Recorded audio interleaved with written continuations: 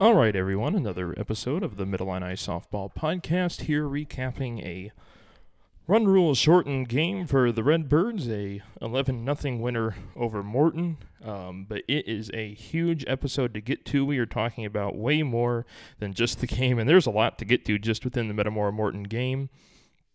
Talking a little bit of down-the-road type of stuff. We'll, of course, like I said, recap the Metamora-Morton game, go through some other conference scores and stats.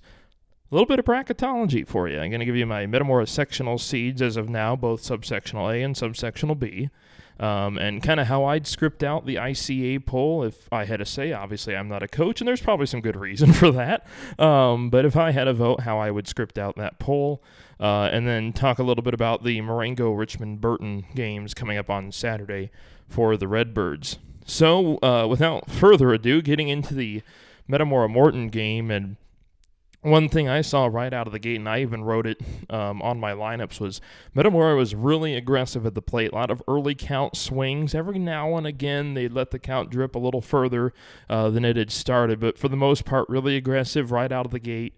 3 runs in the first inning. Katie Ramage an RBI double. Sophie Eaton a 2-run single. And did have a scoreless second inning, 1-2-3. But from there, the bats somehow, as if the 3-run first inning wasn't good enough, came out even more prevalently than they already had. Cadence Till, Kerrigan Hartnett, both homered in the third inning. Second straight game for Kerrigan with a homer, by the way. And then the fourth inning had 2 home runs again. Cadence with her second, Katie with her first. And then an RBI ground out from Maddie Mooney as well. And Cadence has a third home run, hit a 3-run home run in the bottom of the 5th. Again, 3 homers on the day, part of a 4-for-4 day for KT, adding a double in the first inning to actually end up being a walk-off home run. Cadence's homer in the 5th made the 11-0 final. Obviously, there's a lot to get to, and I do want to apologize. There's a little confusion on who I wanted to talk to after the game for our player interview that you're going to hear in a little bit. But it was between Cadence, Katie, and Sid. I wanted to get the game ball from Cadence, wanted to maybe interview both of them, but frankly, if I interviewed all 3, Sid, Katie, and Cadence, then this episode would probably be like an hour long. So I try to limit the player interviews to, make it as listenable as an episode as possible and not make it too long.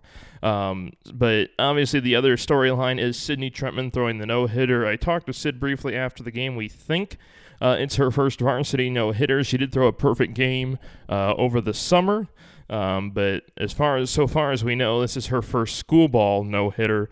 It was just a couple walks and a fielder's choice away from a perfect game, so pretty much spotless in the win today for Sid.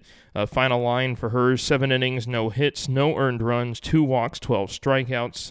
And it seemed like at times that, I mean this, it's choice wording, but had Morton really not knowing what they were doing at the plate, like just the way she was able to spin, as she'll talk about in her player interview, and just every aspect of her outing was darn near perfect, literally, not just my perception of her outing, but statistically as well.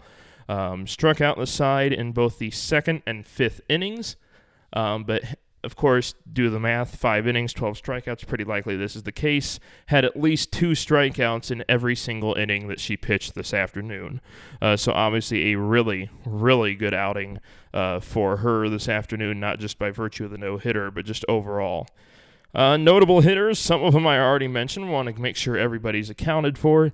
Maddie Mooney, an RBI and ground out. Cadence Till mentioned her 3 home runs, 2 solos and a 3-run, as well as a double. Katie Ramage, her solo home run and an RBI double. Kerrigan Hartnett, solo home run, couple of singles. Sophie Eaton mentioned her 2-run single. Nora Johnson had a single. Bree Bessert had 2 singles. Lauren Riddle tripled and walked, part of Metamora's 11-run, 14-hit effort in the ballgame today that lasted just 1 hour and 4 minutes. All right, so we're going to get into our interviews right now, and first up is Morton head coach Jessica Kerby.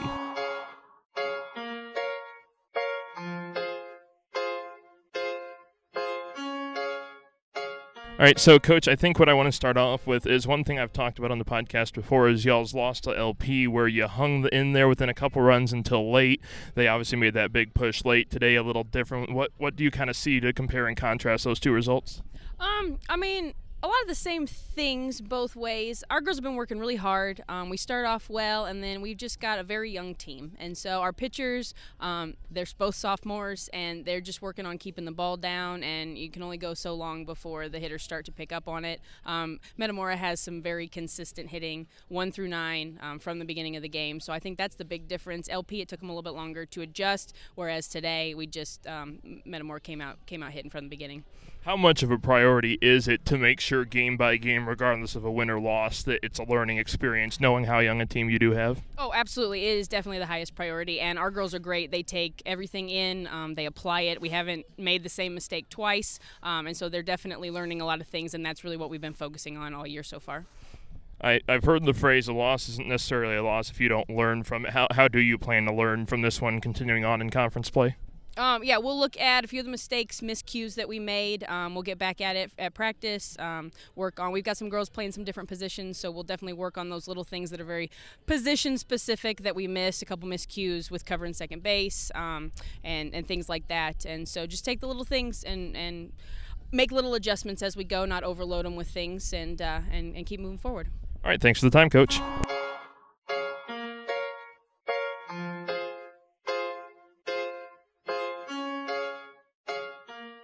And, of course, with the way the game turned out, by the way, thanks to Coach Kerby for the time, wanted to make sure I got to her first, so that way we allowed the Potters to get on their way and get back home. We actually won't play there until, I think, early May, so give it a couple weeks and we'll head out to Birchwood Park and have a call there. But, again, thanks to Coach for the time talking about this one and kind of the prospects of her team going forward. Obviously, with the final score, like I talked about earlier, with the players who to talk to, a little bit of a tricky situation. Ended up picking Sid with the no-hitter. So here is our post-game interview with the no-hitter pitcher, Sydney Trentman.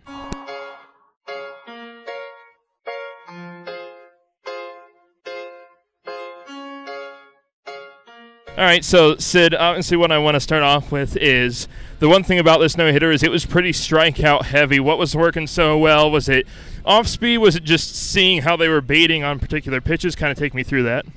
Well, Coach Bowen called a really good game. She always does. But my spin was really working. Before it wasn't as well, but today it was like really moving.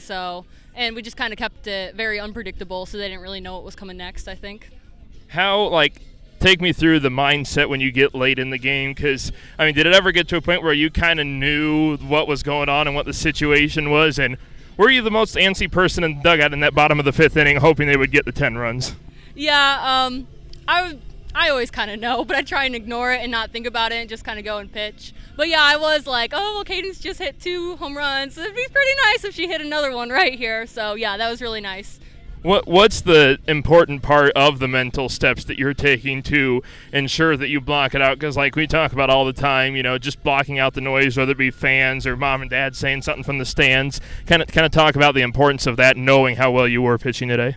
Yeah, it's for me taking deep breaths. I get onto the mound, I look at what Maddie tells me to throw, and if I agree with it, I'm like, yeah. Then I just focus on that one pitch and whether it's executed or not, then I focus on the next pitch. I just try not to listen to anything, just focus on myself. All right, Sid, thanks for the time.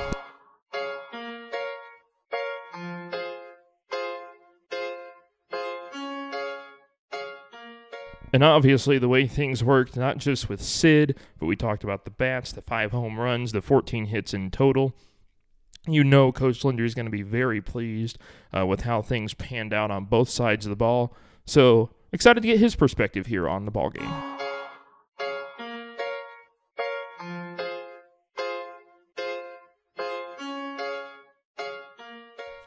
All right, so, Coach, I think we obviously got to start with the no-hitter. Kind of your thoughts on that and how things are going for Sid today. I think like we were just talking about as a coaching staff, it's nice to see Sid get going and throw strikes early and really get some confidence. And, but she's a very good pitcher. She took us to the deep in the playoffs last year, and, it's nice to see her come out and do well. And obviously the power was working stupendously with 5 home runs by the end of the day. I think Cadence had 3, Katie had 1, and Kerrigan had 1. Kind of talk about, obviously you'll take hits and runs when you can get them, but no less 5 home runs. You got to be pretty happy with that. Well, against a couple different pitchers there, too. And so that's when you know your good hitters are starting to dial in and get it. And it was nice to see Kerrigan continue from Washington and do that same thing. And what kind of confidence can a win of this nature give you? Because obviously you look at Saturday, you're going to face 2 really good teams. I think, all due respect, Richmond-Burton probably the better of the 2 with an all-state pitcher and an ACC catcher. Kind of talk about what sticks out about the mentality going into what should be a pretty tricky doubleheader. Yeah, this is why we play those games, is so we can see those kids and worry about getting them out and work on getting them out. And so, we'll see what goes on and see how they do. They've given up a few runs, so hopefully we can stay hot. What do you think is the plan of attack? Not to get to like X's and O's or whatnot, but how do you attack a team that, maybe you don't necessarily play as often, 2 teams that were traditionally 3A pre-COVID, but like what other things are you looking at when you look at Richmond-Burton and Marengo early on? Well, we got to go after those 2 hitters. The one that's a freshman is really good and hitting well. She's got good speed. Plays up the Wisconsin Lightning over the winner, and then of course the Syracuse recruits the other one. So the key is you got to get those 2 out. If you can't get those 2 out, you're probably going to be in trouble. And I should add Richmond-Burton, a team that nearly beat Rockridge in the Super Sectional last year, so obviously a very reputable opponent. Coach, thanks for the time.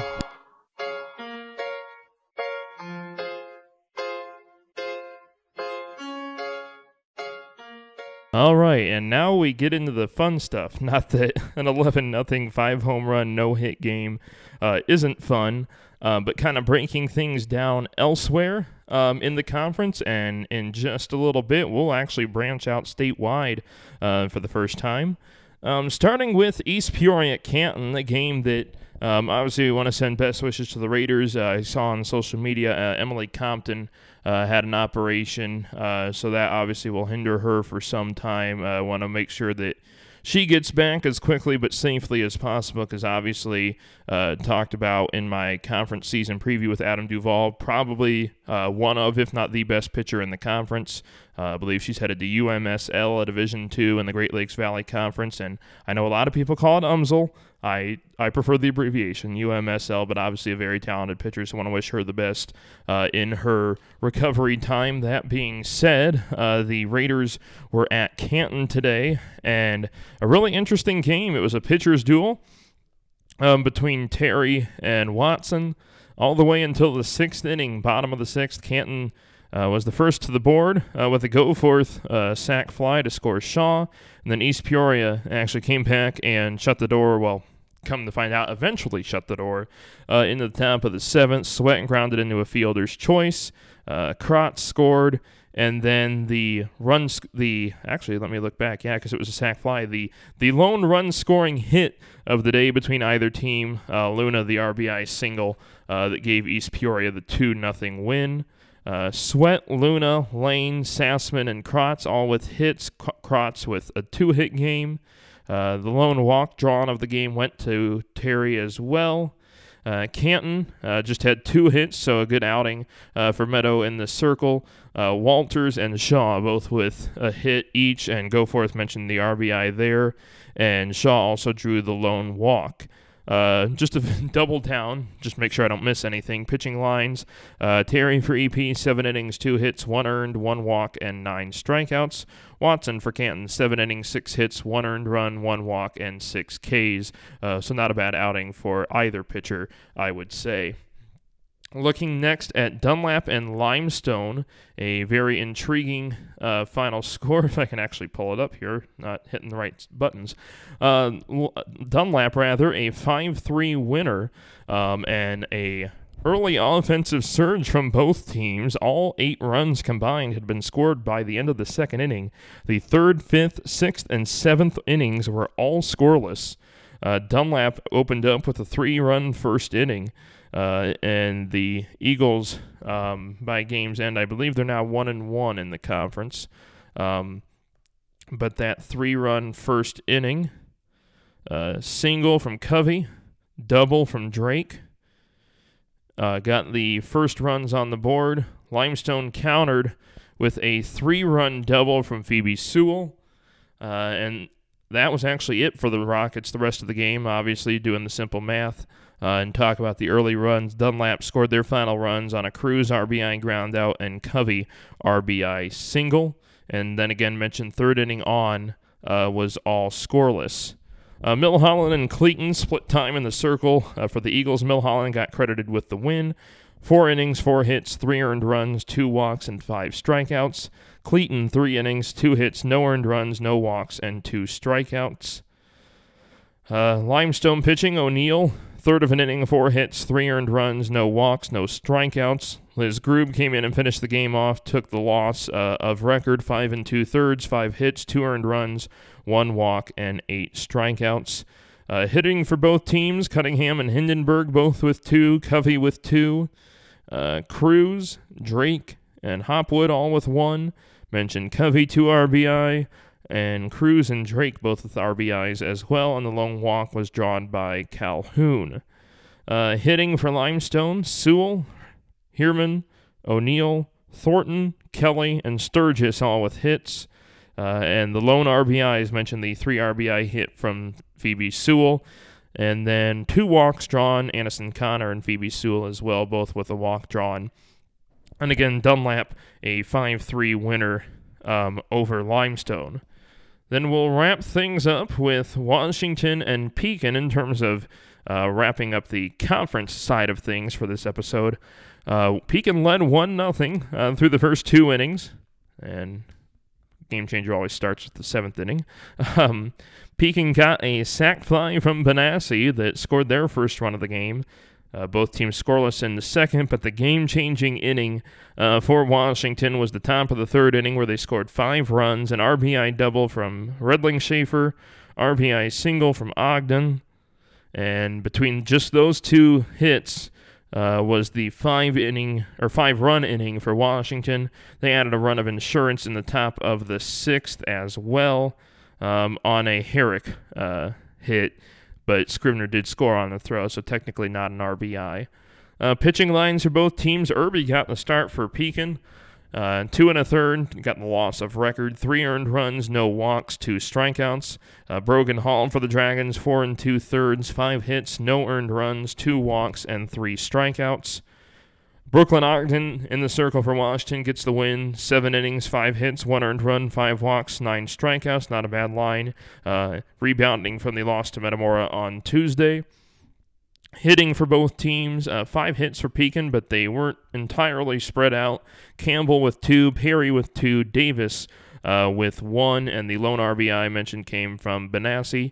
Did a good job of drawing walks, Pekin did. Gunther with 2, Perry, Campbell, and Hart all with 1 each.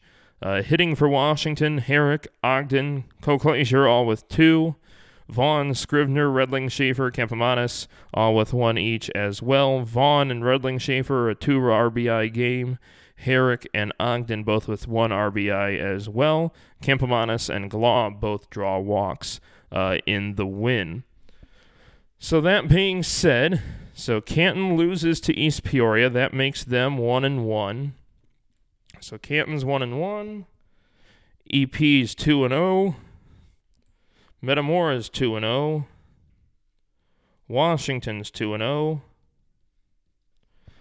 Dunlap is 2-0. Pekin is 1-1. Limestone is 0-2.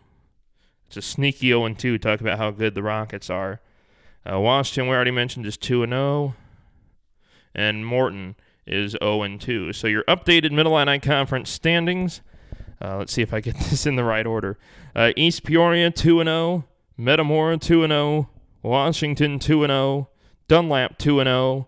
Your 1-1s Pekin and Canton, Morton, and Limestone 0-2. All right, so we're going to take another break, and like we said, we're going to get into some out-of-conference stuff now. Kind of.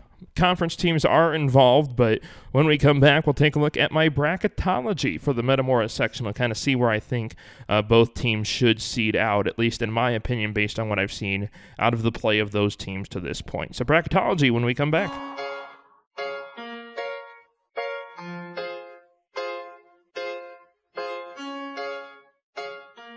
All right, so here we go. I know it's only April 6th, but believe it or not, we're only a month and a couple weeks away from the postseason starting. Regional, sectional, and super sectional sites and subsectional assignments have been released. So that being said, I'm going to go through and give you where I think things are going to pan out, including, as of now, postseason pairings. And there's still one regional site left to be determined in, ironically, the subsectional that Metamora is in. And in fact, I'll take it a step further and say I think the regional that Metamora is going to be in is the site to be determined. So right now I've got regional hosts. Normal West, Rock Island, and Washington have already been published. Of the schools that aren't listed as a host in the proper subsectional that I think could host, I think maybe you give Dunlap, if they're willing, the other regional. So Dunlap, Normal West, Rock Island, and Washington, your regionals. I have the Dunlap regional semifinals as follows. Metamora, a 1 seed, taking on 8 seed Richwoods. 4 seed Geneseo, taking on 5 seed and regional host Dunlap.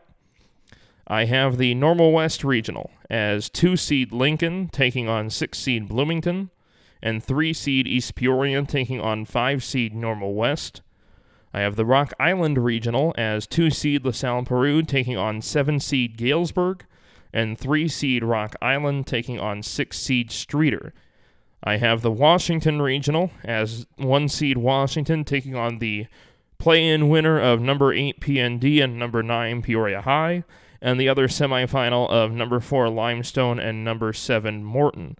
Going to get into a little bit of predictions here, so nobody come after me. Dunlap regional title, number 1 Metamora versus number 4 Geneseo. Normal West regional title, number 2 Lincoln versus number 3 East Peoria. Rock Island regional title, number 2 LaSalle Peru versus number 3 Rock Island. Washington regional title, number 1 Washington versus number 4 Limestone. And the Metamora sectional I have is Metamora versus Lincoln, Washington versus Rock Island. And I have the rivalry in the sectional championship, Metamora versus Washington. So that's kind of my sectional bracketology, if you will. Obviously, those seeds and subsequently matchups could fluctuate greatly based on teams' performances the rest of the season, but that's kind of what I've got there. A little dip into elsewhere in 3A in terms of what I got for the super sectionals. I'm not going to go any further than the supers, though. At Eastside Center, I've got Metamora Lamont, a rematch of last year. Super sectional up north with the site TBA, I've got Wheaton St. Francis against St. Lawrence out of Burbank. The Maple Park Super Sectional, I got host Canelan taking on number 2 Antioch. And the Decatur Super Sectional, I got Glenwood and Marion. I think that Super is a little bit of a toss-up. Glenwood undefeated. Haven't really played a whole lot of teams yet. No ranked wins to this point in the season, but I've got my Elite 8 and 3A right now in this order. Metamora Lamont, St. Francis, St. Lawrence, Canelan, Antioch, Glenwood, Marion. All right, when we come back, again, my vote, if I had a vote, for the ICA Top 20 poll, give you a little bit of a spoiler. One team moves up 14 spots. Another team drops 10. There's some others that may surprise you in there as well. Take you through my full top 20, and I have 2 teams receiving votes. And we'll take you through that full poll when we come back.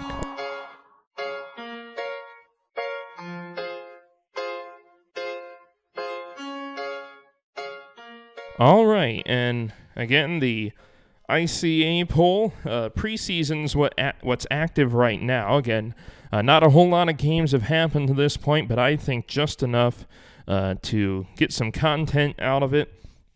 The one thing I will say right away, Lamont at 1, Antioch at 2, Metamora at 3. None of those are going anywhere, I think, until one of those 3 either loses to somebody they shouldn't or goes on a little bit of a low spot and piles up a couple losses. So again, right now, Lamont, number 1 Lamont at 4-0, number 2 Antioch 4-0, number 3 Metamora now 7-2. I apologize, I didn't. Let's just do everybody's records entering today. So Metamora 6-2 entering today. I've got Marion at number 4, moving up 8 spots from number 12. Wildcats are 6-3. I got Providence Catholic at number 5, 4-3 record. My biggest leaper, I have Marian Catholic, the Spartans at number 6, up 14 spots from the 20th spot in the poll.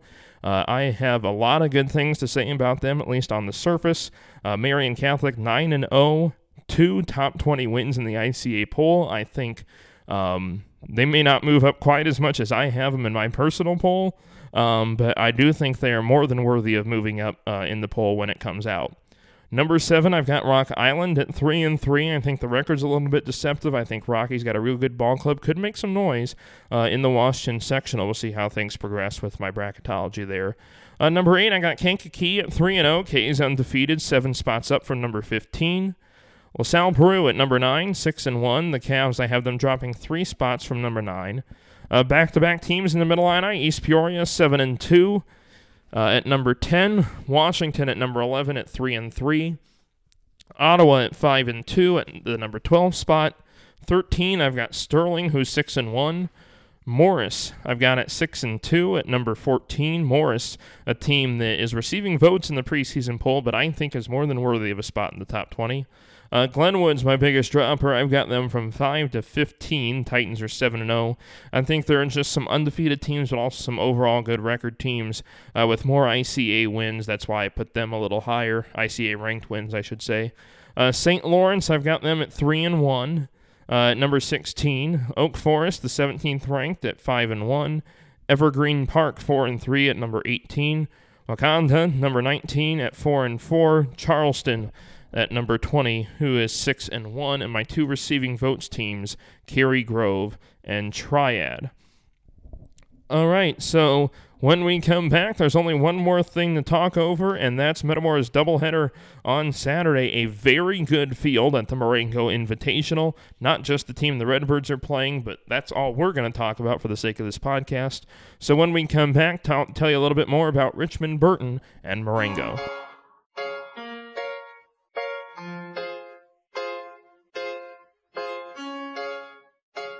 All right, and time to tell you a little bit more about what to expect Saturday. We will have Mixler broadcasts of both games from Marengo High School. Quite the hike up there, about 2.5 hours. The Redbirds will first take on, and all due respect to Marengo, I think the best team they'll play on Saturday, 2A number 3 Richmond-Burton. 4-0 on the year. I did not check to see if they were playing today. But a very sound team. Both of these teams actually were in Class 3A prior to COVID. But both of these teams are coming off sectional appearances. Marengo lost in the sectional semifinal to Stillman Valley, but talking more about Richmond-Burton, mentioned in the interview with Coach Linder a while back on this episode that the Rockets got, I'll say, stuck with, and I mean that in a good way. Rockridge, the perennial power in 2A, they lost to them in the super sectional at Eastside Center. They got a lot of really good pieces. Lindsay Regnier, if I'm pronouncing that wrong, I'll get it right on Saturday. Senior for the Rockets, also on their basketball team, but headed to Rock Valley College for softball. Talked about that with Brooklyn Ogden. Really good college there. Haley Holtz is their ace pitcher from last year. We'll see if we get her on Saturday. The sophomore was a second-team All-Stater last year as a freshman. Has taken to exposure camps at Wisconsin, Notre Dame, Ohio State, and Northwestern. And I think based on what I saw last year out of her, but also kind of how that's translated to this year, could potentially get some Power 5 interest, not just by virtue of going to those exposure camps.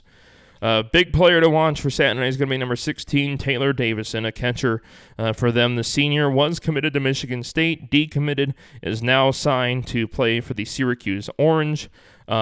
Incredible hitter, has great power, has nearly an 80-mile-an-hour exit velocity on average. But I found an article that says that she thinks that her catching is better than her hitting. Think about that. So you look at maybe like a Katie Ramage for us, who's up there with Cadence in terms of exit velocity on the power. I've seen Katie get up to 80. No rhyme intended there. But Davison says her catching is better than her hitting. She's an All-American watch list player. So I'll be curious to see if not that she's wrong, she would know better than anybody, but just how that comes to fruition, that she likes her catching abilities more than her hitting abilities, considering she has an 80-mile-an-hour exit velocity on average. So that could pan out very interesting. Coach Tyler Stanton's done a great job, just his second year, Richmond-Burton grad, taking on the Super Sectional last year, and he's got him undefeated right now at 4-0. So I think your two names to watch for Saturday, actually we'll say three. Regnier, the Rock Valley College-bound player, Haley Holtz, the race pitcher, second-team All-Stater last year, and Taylor Davison, the senior All-Stater, signed to play at Syracuse. So Richmond-Burton, 2A number 3, who the Redbirds will play first. After that is 2A receiving votes Marengo, the invitational host. Do want to make sure I mention head coach Dwayne Nance has had a health scare recently. Unfortunately, he has not been able to return as the acting head coach just yet. He's, from what I understand, still able to at least be out at the ball field, which I'm sure is, good in and of its own right there. But we obviously wish as quick but efficient a recovery for Coach Nance. And if he's at least out there on Saturday, that'd be awesome. Obviously, if he's not at a point where he can coach just yet, take his time. We want him back as healthy as possible and recovered as possible. Marengo, a team that maybe is a little familiar with the Mid-Illini Conference, if you could say that. 2015, they lost in the 3A title game to Washington. 2017, they defeated East Peoria in the championship game. So they've had some familiarity with the Mid-Illini Conference. They split with us last year. Metamora won 6-4, and Marengo won 3-2 in a doubleheader on May 14th of last year. I'll tell you a little bit about both of those games. Metamora did win the second game 6-4, but Metamora actually had a fairly commanding lead. But Marengo scoring 3 in the top of the 7th. That set the 2-run final score. And it was kind of an interesting line. I don't remember a whole lot about that game. I do remember I was the PA announcer for it, but don't remember a whole lot in detail. But what I do have statistically is that there were practically no strikeouts. Both teams' starting pitchers only had one. So be curious to see what the pitching matchup is on Saturday and if that holds true again this year.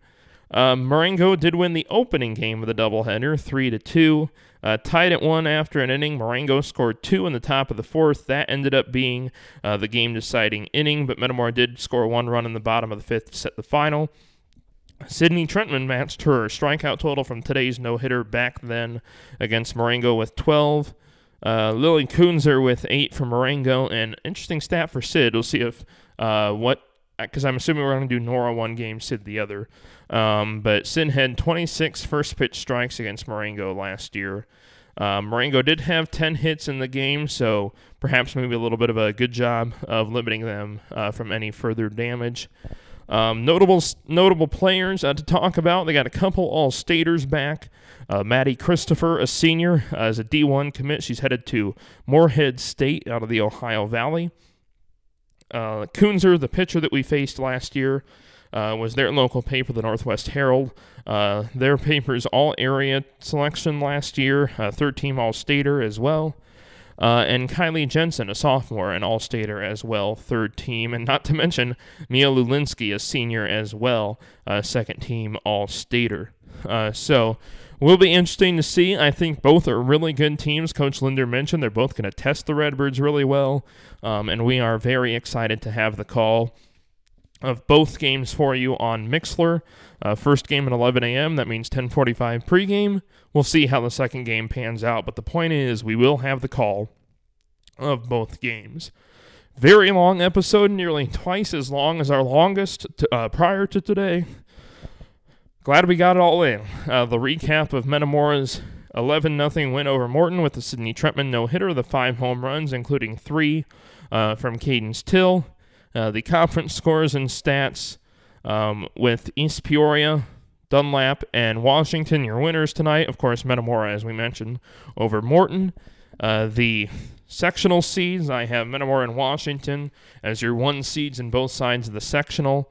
The ICA poll, Lamont, Antioch, Metamora, Marion, Providence Catholic, I have as my top 5 right now. and two very good 2A teams, traditional 3A teams, but currently 2A teams await the Redbirds on Saturday. Number 3, Richmond-Burton at 2, and receiving votes number 3, Richmond-Burton at 11 a.m., and 2A receiving votes Marengo at 1 p.m. Want to thank everybody for tuning in. These episodes will not typically be this long. I just wanted to make sure I got some bracketology, a little bit of out-of-conference love in terms of what I think is panning out at the moment. So I want to thank everybody for tuning in. This has been another episode of the Mid-Illini Softball Podcast.